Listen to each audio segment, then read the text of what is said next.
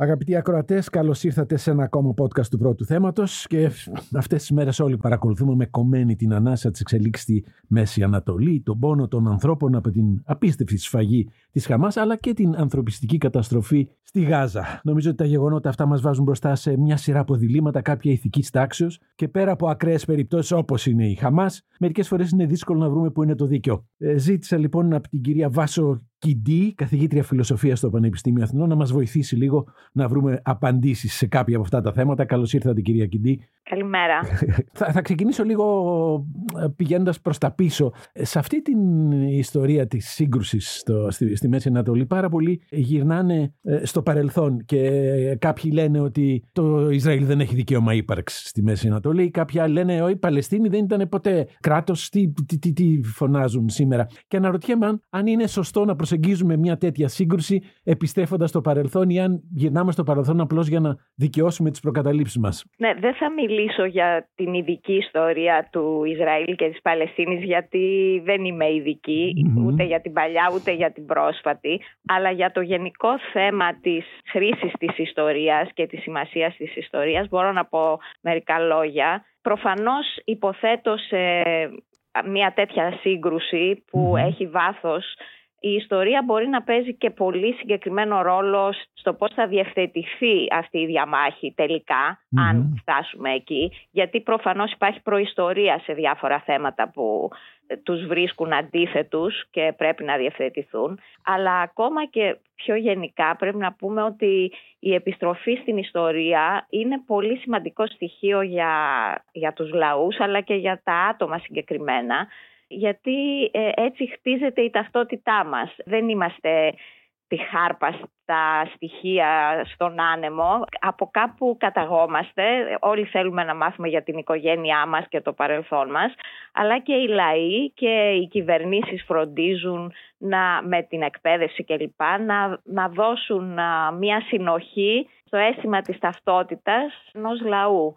Οπότε είναι σημαντική, παρότι όπως λέμε η ιστορία δεν διδάσκει, παρότι όλοι πολλοί λένε συχνά ότι η ιστορία διδάσκει, δεν διδάσκει γιατί δεν μαθαίνουμε από τα λάθη μας και κυρίως επειδή οι καταστάσεις είναι πάντα διαφορετικές. Κάθε στιγμή είναι διαφορετική από την άλλη και μόνο που τη διακρίνουμε. Οπότε δεν μπορούμε να πάρουμε άμεσα διδάγματα από το παρελθόν. Αλλά η επιστροφή στην ιστορία έχει σημασία και πώς θα γίνεται.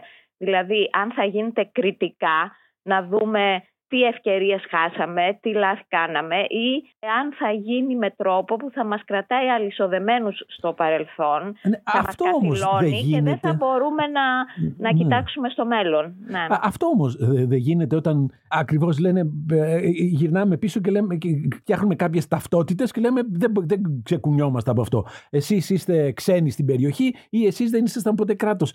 Δεν είναι σημαντικό κάποια στιγμή να το αφήνουμε πίσω μας αυτό?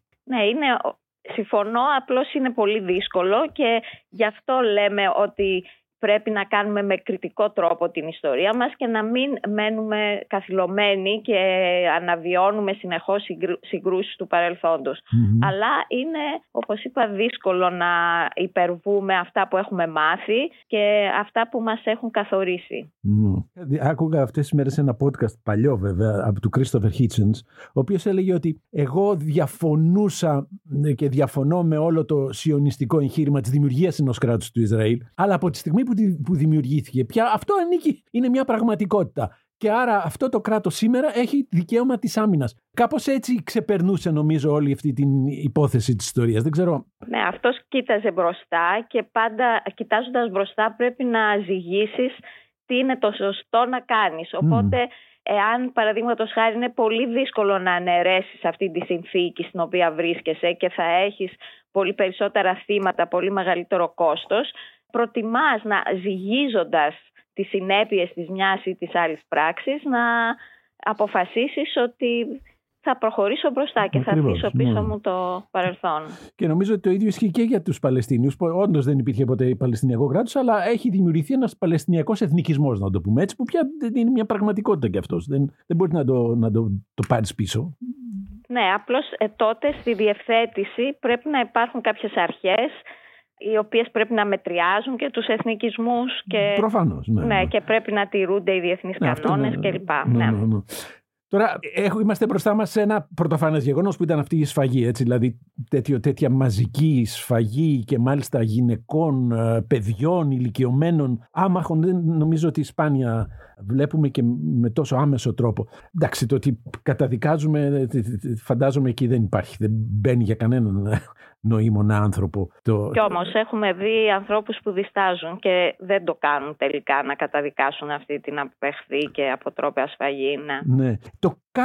Πάρα πολλοί που αποφεύγουν να το κάνουν λένε ότι ναι, έχουμε από μια αυτή την κατάσταση, αλλά απ' την άλλη έχουμε και τα εγκλήματα του Ισραήλ, εννοούν τους βομβαρδισμούς, ας πούμε, στη Γάζα, και κάπως τα δύο αυτά εξισώνονται, και αναρωτιέμαι αν αυτό είναι μια σωστή προσέγγιση. Ούτε στο δίκαιο, δηλαδή στο νομικό μας πολιτισμό, είναι όλα τα εγκλήματα ίδια. Δηλαδή ξέρουμε ότι κάποια εγκλήματα τιμωρούνται με βαρύτερες ποινές από άλλα. Δηλαδή τα αξιολογούμε ως σοβαρότερα. Αλλά και στην ηθική, ανεξάρτητα από το νομικό πεδίο, υπάρχει, θα έλεγα, μια ιεράρχηση εγκλημάτων ή ανήθικων πράξεων. Πρώτα απ' όλα τα βασανιστήρια, παραδείγματος χάριν, θεωρούνται από τα ιδεχθέστερα εγκλήματα, ή τελετουργικές δολοφονίες όπως είχαμε τους αποκεφαλισμούς του ISIS κλπ, η εξόντωση, όπως είπαμε, αμάχων και ειδικά παιδιών, και βέβαια πάνω απ' όλα το ολοκαύτωμα ως, θα έλεγα, μοναδική σύλληψη θηριωδία. Αυτά είναι εγκλήματα που προσβάλλουν κατάφορα την αξιοπρέπεια ατόμων, γι' αυτό μιλάμε και για εγκλήματα κατά της ανθρωπότητας, είναι από τα πιο σοβαρά. Αυτό είναι το γενικό. Από εκεί και πέρα και για το συγκεκριμένο υπάρχει ένα δίκαιο που διέπει τον πόλεμο, αυτό που λέμε και το jus ad bellum και το jus in bello, δηλαδή και το δίκαιο για να φτάσουμε στον πόλεμο, αν δικαιολογείται ένας πόλεμος, παραδείγματος χάρη σε αυτοάμυνα, ή οι κανόνες που διέπουν την διεξαγωγή του πολέμου, δηλαδή να απαγορεύονται να πληγούν συγκεκριμένοι στόχοι, να μην χρησιμοποιούνται συγκεκριμένα όπλα, πώς θα γίνει τη μεταχείριση εχμαλώτων ή αμάχων κτλ. Λοιπόν, όταν κάποιος περιφρονεί κάθε διεθνή κανόνα για να σφάξει και να σκοτώσει, τότε προφανώς διαπράττει ιδεχθή εγκλήματα και δεν μπορεί να εξισώνονται με άλλα σοβαρά προβλήματα, τα οποία όμως προσπαθούν, και δεν λέω ότι το λέω γενικά, δεν το λέω τώρα για το συγκεκριμένο, όταν προσπαθούν να διεξαγάγουν ένα πόλεμο τηρώντας κατά το δυνατόν τους κανόνες του διεθνούς δικαίου. Οπότε και εδώ θα πρέπει να δούμε ότι αυτή η σφαγή είναι δηλαδή να σκέφτεται κανείς ότι οι Εβραίοι σήμερα και σε όλη την Ευρώπη να φοβούνται να κυκλοφορήσουν, να γίνονται στόχοι, και μετά από αυτή τη σφαγή, και αυτή η σφαγή να γίνεται με ένα τέτοιο τρόπο που περιφρονεί κάθε αξία ζωής, είναι τρομερό. Θα μπορούσατε να πείτε το ίδιο για τους βομβαρδισμούς στη Γάζα αυτή τη στιγμή? Δεν ξέρω τις λεπτομέρειες πώς γίνονται, αλλά έχω παρακολουθήσει, παραδείγματος χάρη, ότι γίνονται προσπάθειες προειδοποίησης. Γι' αυτό λέω δεν ξέρω, μπορεί να μην γίνονται σε όλη την έκταση. Και προφανώς και εκεί υπάρχουν προβλήματα, γιατί δεν είναι εύκολο σε 24 ώρες να εκενωθούν ολόκληρες περιοχές με εκατομμύρια κατοίκους. Αυτό είναι αδύνατον τώρα, μεταξύ μας, έτσι. Και άμα πάρει κανείς ηλικιωμένους, άρρωστους, νοσοκομεία και τέτοια, φαντάζομαι ότι αυτό ήταν... Αλλά όπως λέω, αυτά είναι πράγματα που τα παρακολουθούν και διεθνείς παρατηρητές και οι κοινωνίες, οι άνθρωποι δηλαδή σε όλο τον κόσμο, και κάνουμε κριτική, αλλά αυτό είναι ένα πράγμα, και αυτή η τελείως απροειδοποίητη και τόσο μαζική σφαγή αμάχων, σαν δηλαδή όχι να το κρύβεις αλλά να το προβάλλεις, δεν νομίζω ότι μπαίνει στην ίδια ζυγαριά. Σε μια δημοσίευση που κάνατε, ένα post όπως λέμε στο Facebook, κάνατε μια διάκριση ανάμεσα στην αιτιολόγηση και στην δικαιολόγηση, να το πω έτσι. Ναι. Το λέμε πιο συχνά στη φιλοσοφία εξήγηση για την αιτιολόγηση και δικαιολόγηση. Ναι. Είναι εύκολο να κάνουμε τέτοια διάκριση σε αυτή την περίπτωση? Ναι, πρώτα να πούμε δύο λόγια τι είναι το ένα και τι είναι το άλλο, και θα πω ότι αναλυτικά είναι εύκολο να κάνουμε τη διάκριση, απλώς είναι δύσκολο να πείσεις για ορισμένα πράγματα, αλλά να το εξηγήσω λίγο. κάνουμε εξηγήσεις όταν ψάχνουμε τις αιτίες για κάτι που συνέβη. Παραδείγματος χάρη τώρα που επλήγει το νοσοκομείο ή τέλος πάντων το πάρκινγκ του νοσοκομείου, όπως λέγεται, στη Γάζα. Και προσπαθούμε να δούμε τι συνέβη, ποια ήταν η αιτία. Βομβαρδίστηκε, έπεσε ρουκέτα, ήταν αστοχία.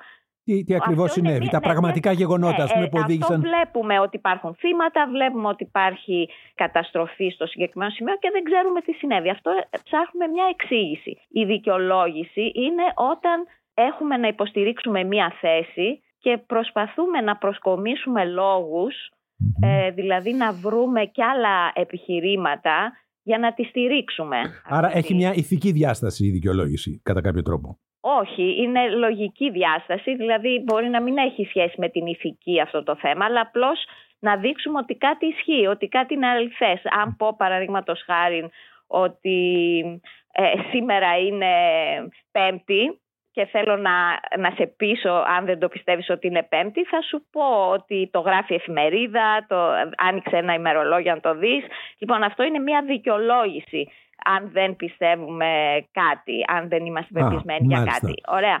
Λοιπόν, προσκομίζουμε λόγους, δεν ψάχνουμε αιτίες, δηλαδή προσκομίζουμε άλλα πράγματα που είναι πιο εύκολο να δεχτεί ο συνομιλητής μας για να αποδεχτεί και τη θέση μας αν θέλει να σκέφτεται λογικά. Ωραία, τώρα σε σχέση με τη συγκεκριμένη διαμάχη, πολλοί υποστηρίζουν ότι η Χαμάς ενεργεί με ένα συγκεκριμένο τρόπο διότι προϋπάρχουν κάποιες αιτίες. Υπάρχει καταπίεση των Παλαιστινίων, είναι η πολιτική του Ισραήλ, αισθάνονται ότι είναι αποκλεισμένοι κτλ.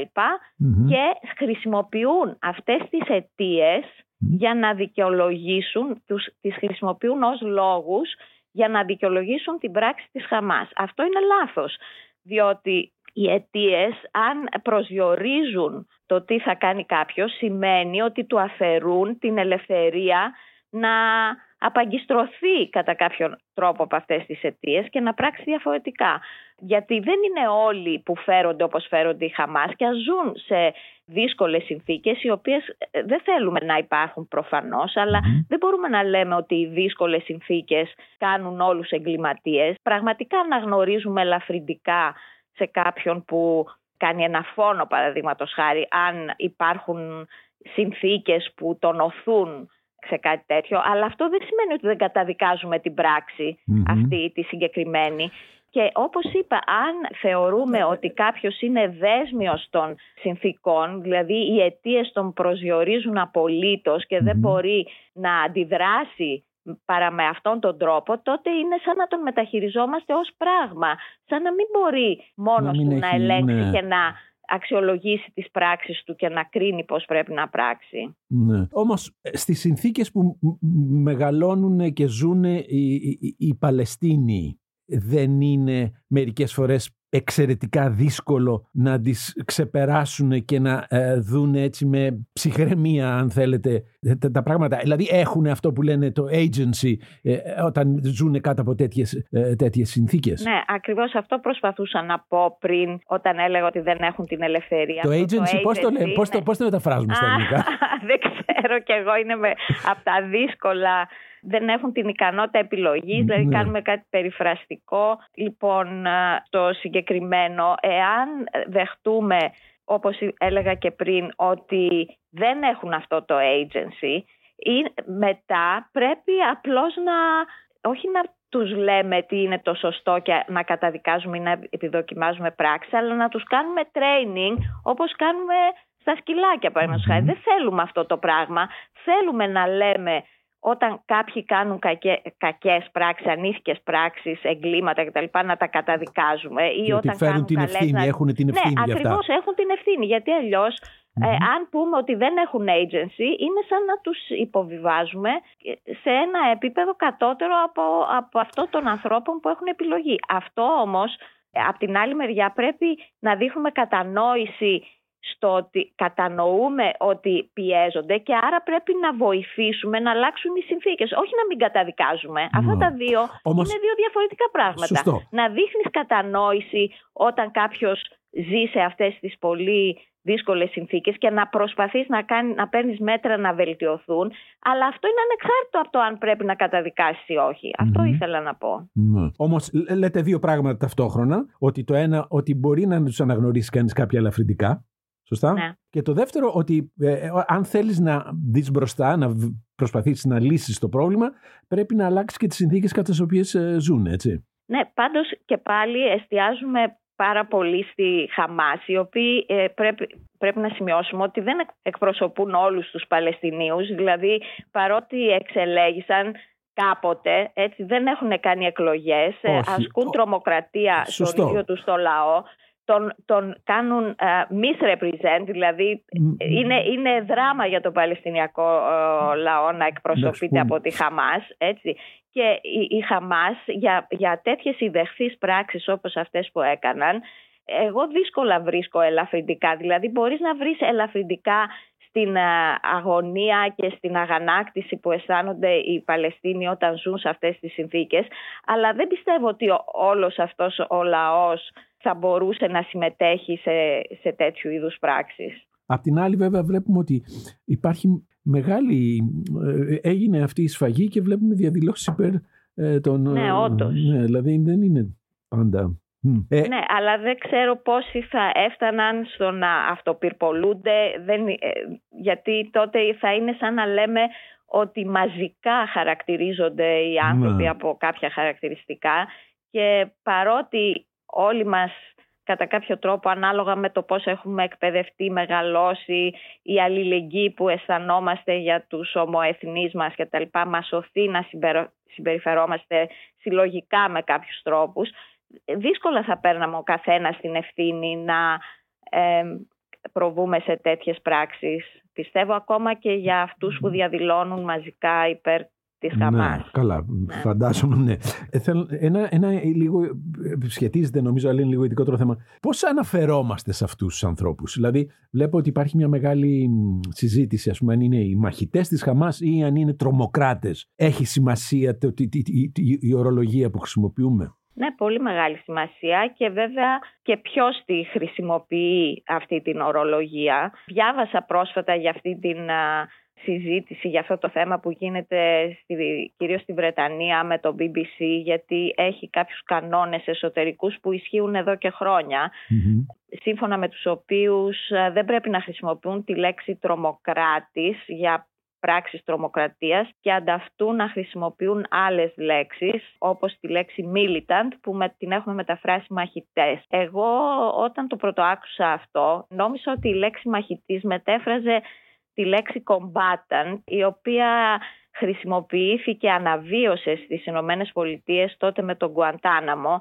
γιατί δεν ξέρανε πώς να μεταχειριστούν τους εχμαλώτους που είχαν τότε εκεί, που τους είχαν συλλάβει, γιατί δεν ανήκαν σε κάποιο κράτος, δεν ανήκαν σε ένα αντίπαλο στρατό, οπότε τους χαρακτήριζαν enemy combatants, και θεωρούσα ότι αυτό χρησιμοποιούσε το BBC. Όμως διαπίστωσα με έκπληξη ότι το χρησιμοποιούσε γιατί τη θεωρούσε λιγότερο ευαίσθητη λέξη, διότι η λέξη τρομοκράτης είναι βαριά και θεωρούσε ότι κάποιοι από τους ακροατές θα θεωρούσαν ότι το BBC είναι προκατηλημένο και δεν ήθελε να εκλαμβάνεται ότι παίρνει μία πλευρά. Αυτό είναι κατά τη γνώμη μου λάθος για έναν ειδησιογραφικό οργανισμό, διότι όταν μιλάς για πράξεις τρομοκρατίας, και αυτό δεν το απαγορεύει, δεν μπορεί να μιλές ποιος το έκανε και να μην τον χαρακτηρίζεις τρομοκράτη, αλλά να τον χαρακτηρίζεις με κάτι υπιότερο. Δεν τιμάς την αρχή που πρέπει να έχεις, που είναι η αρχή της ακρίβειας, να αναζητείς την αλήθεια και να τη λες την αλήθεια. Βέβαια, αν ρωτήσουμε όλους αυτούς που, ας πούμε, προχτές κατέβηκαν στην Αθήνα υπέρ της Παλαιστίνης, αν είναι τρομοκράτες Χαμάς, είμαι βέβαιος ότι θα διαφωνήσουν με τον χαρακτηρισμό, έτσι. Ναι, προφανώς, αλλά ένας ειδησιογραφικός οργανισμός, όταν διαπιστώνει πράξεις τρομοκρατίας, που το ίδιο το λέει πράξεις τρομοκρατίας, Έτσι, και λέγαμε πριν ότι υπάρχει μία ιεράρχηση στα εγκλήματα. Ωραία. Όταν ο ίδιος ο οργανισμός χρησιμοποιεί πολύ βαριές λέξεις όπως massacre, που θα τα μεταφράζαμε, θηριωδία ή σφαγή κλπ. Λοιπόν, αυτές είναι επίσης πολύ βαριές λέξεις και δεν μπορούμε να τις αποφύγουμε αυτές τις λέξεις, γιατί θα ήταν σαν να αποστηρώνουμε γεγονότα, να μην τα παρουσιάζουμε όπως πραγματικά είναι. Είναι αναπόφευκτο να χρησιμοποιούνται λέξεις με ηθικό φορτίο. Δεν μπορούμε να το αποφύγουμε αυτό το πράγμα. Οι πιο απλές λέξεις που νομίζουμε ότι είναι περιγραφικές, ας πούμε εισβολή, είναι μια περιγραφική λέξη. Δεν ενέχει ηθική αποδοκιμασία. Δεν μπορούμε να τις αποφύγουμε και δεν πρέπει να τις αποφεύγουμε αυτές τις λέξεις, γιατί είναι σαν να βλέπουμε άλλα γεγονότα. Και το BBC πρέπει να πάρει την ευθύνη και να μην σκέφτεται ότι κάποιοι δεν θα τον ακούνε. Τι να κάνουμε? Θα μπορούσε ενδεχομένως να ισχυριστεί κάποιος ότι όχι, εγώ μπαίνω στη θέση τώρα του τρομοκράτη.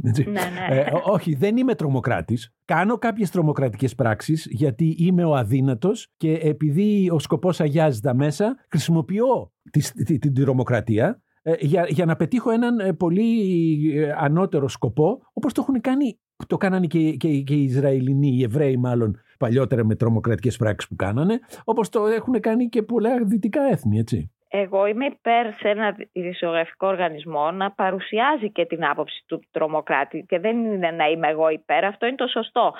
Δηλαδή πρέπει να παρουσιαστεί και αυτή η άποψη, αλλά δεν είναι απλώς διαιτητής ένας ειδησιογραφικός οργανισμός, όπως και ο καθένας μας. Δεν είμαστε διαιτητές απλώς να ακούμε γνώμες και να παρουσιάζουμε γνώμες. Πρέπει να αναζητούμε την αλήθεια και να παρουσιάζουμε το πώς εμείς θεωρούμε ότι είναι τα πράγματα, τι ισχύει τελικά. Δηλαδή και τώρα για το νοσοκομείο που λέγαμε στην αρχή, υπάρχουν οι απόψεις της Χαμάς, αξιωματούχων της Χαμάς, υπάρχει η άποψη των ενόπλων δυνάμεων του Ισραήλ και του κράτους. Τα παρουσιάζεις, αλλά πρέπει και ως οργανισμός να πεις να βρεις τι έγινε. Μπορεί να μην βρεις ποτέ τι έγινε, αλλά πρέπει να προσπαθείς γι' αυτό και όχι απλώς να παρουσιάσεις τις διάφορες απόψεις. Όχι, λέω ότι το ότι κάνει κάποιος τρομοκρατικές πράξεις, δηλαδή τον Μπέγκιν θα τον λέγατε τρομοκράτη, επειδή είχε κάνει τρομοκρατικές πράξεις όταν ήταν με την. Πώς θυμάμαι πώς λεγόταν η οργάνωσή του. Ναι, δεν το ξέρω. Και εγώ είπα και στην αρχή ότι δεν είμαι ειδική και δεν έχω παρακολουθήσει από κοντά αυτά. Φαντάζομαι ότι κάποιοι από αυτούς τουλάχιστον θα λένε ότι ναι, κάνουμε τρομοκρατικές πράξεις, αλλά σε αυτή την περίπτωση μπορούμε να πούμε ότι ο σκοπός αγιάζει τα μέσα. Κοιτάξτε, αυτό είναι ένα δύσκολο θέμα με την εξής έννοια. Και στην ηθική, μία από τις πιο διαδεδομένες θεωρίες, αυτή που ονομάζουμε ωφελημισμό, που λέει να μεγιστοποιείς την ωφέλεια, δηλαδή οι ηθικές πράξεις είναι αυτές που μεγιστοποιούν την ωφέλεια για το μεγαλύτερο αριθμό ανθρώπων. Λοιπόν, αυτή είναι ο ορισμός του, ο σκοπός αγιάζει τα μέσα. Ωραία, αλλά όταν κρίνεις ποια μέσα θα χρησιμοποιήσεις για να προαγάγεις κάποιο σκοπό, πρέπει να σκεφτείς αν αυτά τα μέσα όντως προάγουν και σε ένα βάθος χρόνου, έτσι, και αυτό παίζει ρόλο, αν προάγουν το σκοπό για τον οποίο συζητάμε, δηλαδή τη μεγιστοποίηση της ωφέλειας κτλ. Δυστυχώς η ανθρώπινη συνθήκη είναι τέτοια που βρισκόμαστε ενώπιον πολύ σοβαρών διλημμάτων, που σημαίνει τι? Ότι ό,τι και να επιλέξουμε θα έχει ηθικό κόστος. Γι' αυτό έχουμε δίλημμα. Άμα υπήρχε μία άνετη οδός, θα διαλέγαμε όλοι, ελπίζω τουλάχιστον, την άνετη, αυτή που δεν θα κόστιζε τίποτα. Λοιπόν, στο δίλημμα πάντα έχεις κάτι να σκεφτείς. Αν λοιπόν κάποιος, ας πούμε ο Παναγούλης εδώ στην Ελλάδα, για να θυμηθούμε αυτό που έκανε, την απόπειρα δολοφονίας του Παπαδόπουλου. Ωραία. Και αυτή είναι μια τρομοκρατική πράξη, έτσι. Ακριβώς. Λοιπόν, πρέπει να σκεφτούμε αν θα ήταν καλό να γίνει, δηλαδή να ζυγίσουμε τις συνέπειες, αν θα ωφελούσαν τον ελληνικό λαό και τη χώρα. Ωραία. Να γίνει αυτό. Κάποιοι όμως απορρίπτουν αυτή τη θεωρία που έλεγα πριν, τον ωφελημισμό, ακριβώς λόγω του ότι ο σκοπός αγιάζει τα μέσα, και λέει ότι πρέπει να είμαστε πάντα προσιλωμένοι στην τήρηση αρχών, ηθικών αρχών, αλλά και εκεί εμφανίζονται συγκρούσεις, διότι συγκρούονται οι αρχές μεταξύ τους.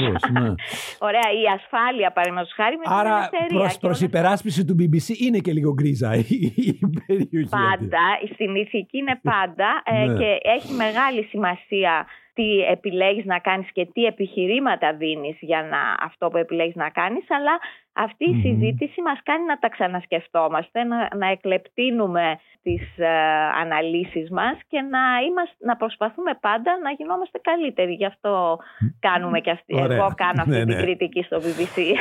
Να σας άλλες δύο ερωτήσεις έχω να σας κάνω. Ναι. Η μία. Είδα πάρα πολλούς στο Facebook τώρα φίλους να έχουν βάλει το άστρο του Δαβίδ στην ταυτότητά τους. Και αναρωτιόμουν, που το καταλαβαίνω απολύτως και είναι μια πράξη αλληλεγγύης προς τα θύματα αυτής της αποτρόπαιας επίθεσης Χαμάς κτλ. Αναρωτιέμαι, τι σημαίνει σήμερα υποστηρίζω ποιους, του Ισραήλ, αυτούς τους ανθρώπους, την ώρα που όλοι νομίζω αναγνωρίζουν, οι περισσότεροι αναγνωρίζουν ότι το Ισραήλ έχει κάνει και αυτό φοβερά ήπια θα τα χαρακτηρίσω λάθη. Μπορεί να το πει κανείς πολύ βαρύτερα. Τι σημαίνει στηρίζω σήμερα λοιπόν το... Ναι, θα σας πω γιατί το έκανα εγώ, γιατί το έκανα και εγώ. Το θεωρώ ελάχιστο καθήκον μου να δείξω την αλληλεγγύη μου και τη συμπαράστασή μου σε ένα λαό που έχει υποστεί τα πάνδυνα επί αιώνες σε πάρα πολλά μέρη του κόσμου και σήμερα είναι θύμα μιας βάρβαρης σφαγής. Δηλαδή αισθάνομαι ότι σαν άνθρωποι πρέπει να αισθανόμαστε αιώνια ενοχή και ντροπή για όσα έχει υποφέρει αυτός ο λαός στους αιώνες. Και τώρα, ενώπιον αυτής της βαρβαρότητας που γίναμε μάρτυρες, θεώρησα ελάχιστο καθήκον μου. Από εκεί και πέρα, προφανώς, όταν κάνει το Ισραήλ λάθη, πρέπει να επισημαίνονται. Και όλοι, εδώ το επισημαίνουν οι ίδιοι οι πολίτες αυτού του κράτους. Ήδη είναι μια χώρα που λειτουργεί δημοκρατικά και προσπαθεί... Οι κάτοικοι της προσπαθούν να υπερασπιστούν τη δημοκρατία αυτή και είδαμε τόσους μήνες οι άνθρωποι βρίσκονταν στους δρόμους κάθε εβδομάδα για να διαμαρτυρηθούν για σοβαρά ζητήματα της δημοκρατίας τους. Ωραία. Λοιπόν, προφανώς θα κάνουμε κριτική και γι' αυτό και οι διεθνείς παράγοντες και οργανισμοί και οι σύμμαχοι του Ισραήλ ενδιαφέρονται να τηρεί τους διεθνείς κανόνες κλπ. Και πρέπει να του κάνουμε κριτική όταν κάνει λάθη και σοβαρότερα πράγματα από λάθη. Ναι, αλλά το λάθη μερικές φορές είναι σοβαρά, ήπιος, ναι. Και επίσης... Δηλαδή οι επικισμοί που κάνουν, το ότι πετάνε τους Παλαιστίνους έξω και την κλοπή της γης, είναι εγκλήματα κι αυτά. Συμφωνώ. Και εκείνο όμως που πάντα σε μια σύγκρουση εμένα προσωπικά με κινητοποιεί είναι το ζήτημα της αδικίας. Και αισθάνομαι ότι εδώ αυτοί που υφίστανται τις συνέπειες μιας αδικίας είναι το Ισραήλ, παρότι αναγνωρίζουμε ότι υπάρχει προϊστορία που λέγαμε στην αρχή εδώ. Δεν είναι και οι Παλαιστίνοι που υφίστανται μια αδικία. Και μπορούμε να βρούμε, όπως είπαμε, και ελαφρυντικά στο πώς αισθάνονται οι Παλαιστίνοι, αλλά δεν μπορώ να βρω ελαφρυντικά σε μια τέτοια μαζική σφαγή αμάχων, η οποία έγινε χωρίς καμία προειδοποίηση, χωρίς κήρυξη κάποιου πολέμου. Συμφωνούμε απολύτως, δεν θα το συζητήσω. Ναι. Τελευταία ερώτηση. Ναι. Βλέπουμε ότι στην πραγματικότητα ο κόσμος έχει χωριστεί στα δύο. Κάποιες χώρες στηρίζουν την Παλαιστίνη και καταδικάζουν το Ισραήλ, κάποιοι το αντίθετο. Μπορούμε να μιλήσουμε μήπως για σύγκρουση πολιτισμών? Αυτή ήταν η ιδέα του Χάντινγκτον παλιά. Κοιτάξτε, επανέρχεται αυτό το θέμα, δηλαδή ποια ήταν αυτή η ιδέα, ότι οι διαφορές ανάμεσα στους ανθρώπους δεν θα ήταν πια ιδεολογικές ή πολιτικές ή οικονομικές, αλλά θα ήταν πολιτισμικές. Αυτό το βρίσκω κάπως ομογενοποιητικό, δηλαδή σαν να είναι στατικές αυτές οι κουλτούρες, οι οποίες έρχονται και πολύ από το παρελθόν, γιατί έδινε μεγάλη έμφαση στη θρησκεία κλπ. Και βλέπουμε σήμερα, παραδείγματος χάρη, τη Ρωσία, που είναι ένα θρησκευτικό έθνος, χριστιανικό έθνος, να βρίσκεται στην ίδια παράταξη έτσι, με το Ισλάμ σε επίπεδο θρησκειών. Επίσης βλέπουμε την Ιαπωνία να είναι στην ίδια παράταξη με τις δυτικές χώρες. Δεν νομίζω ότι είναι πολύ καλό αυτό, ειδικά επειδή τώρα με τις μεγάλες επικοινωνίες, την πιο εύκολη επικοινωνία και την κινητικότητα, υπάρχουν αναμίξεις πάρα πολλές. Αλλά είναι αλήθεια ότι όταν βλέπεις κάποιους με τους οποίους έχεις κοινά, ωραία, μοιράζεσαι ένα κοινό τρόπο ζωής, έχεις μεγαλώσει με τις ίδιες αξίες κτλ. ότι αισθάνεσαι πιο εύκολα μια αλληλεγγύη και νοιάζεσαι πιο πολύ για κάποιον που σου μοιάζει σε σχέση με κάποιον που δεν σου μοιάζει. Δηλαδή και στην ηθική υπάρχει και ένα σοβαρό ζήτημα, γιατί υποτίθεται όλες μας οι αξιολογήσεις πρέπει να γίνονται με αμεροληψία, να αφορούν τους πάντες, αλλά δεν μπορούμε να αφαιρέσουμε το στοιχείο ότι όταν πρόκειται για το παιδί μας ή για τους γονείς μας ή για τη χώρα μας ή για τους φίλους μας, δείχνουμε μεγαλύτερη ευαισθησία και μέριμνα και άρα πόσο αμερόληπτοι είμαστε. Δεν είμαστε τόσο αμερόληπτοι και αυτό είναι ανθρώπινο. Δεν μπορούμε να ζητάμε από τους ανθρώπους να κάνουν πράξεις που τους υπερβαίνουν. Απ' την άλλη πλευρά, αν θέλουμε να βλέπουμε μπροστά, δηλαδή θα πρέπει κάπως να το αφαιρούμε αυτό. Φαντάζομαι, να το πω διαφορετικά, η Χαμάς έχει κάθε λόγο να πει ότι ναι, είναι σύγκρουση πολιτισμών. Είμαστε από εδώ και μας καταπιέζουν οι άλλοι. Και έχω την αίσθηση ότι προβάλλοντας τη σύγκρουση πολιτισμών, κοιτάζουμε πάλι προς τα πίσω, αντί να κοιτάζουμε μπροστά. Ακριβώς, συμφωνώ απολύτως με αυτό. Ναι, είναι μια καθήλωση και αυτό στο παρελθόν, λες και οι κουλτούρες είναι παγιωμένες και τελειωμένες. Ναι.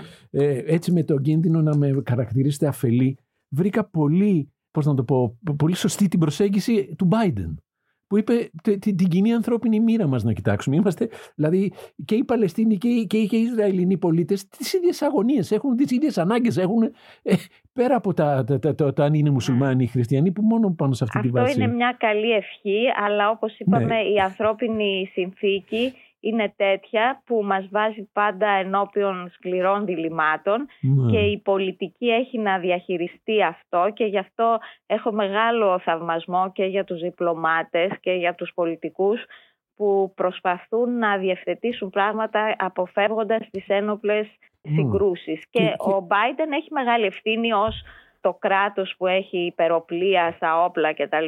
Να φροντίζει να... Αυτοσυγκράτηση. Ναι. Αυτοσυγκράτηση που έχει ψυχραιμία προς όλους. Μάλιστα. Εντάξει, με λίγο ευχολόγιο καταλήξαμε, αλλά δεν πειράζει. Okay. Να είστε καλά, σας ευχαριστώ πάρα πολύ για αυτή τη συζήτηση. Και εγώ ευχαριστώ. Γεια σας.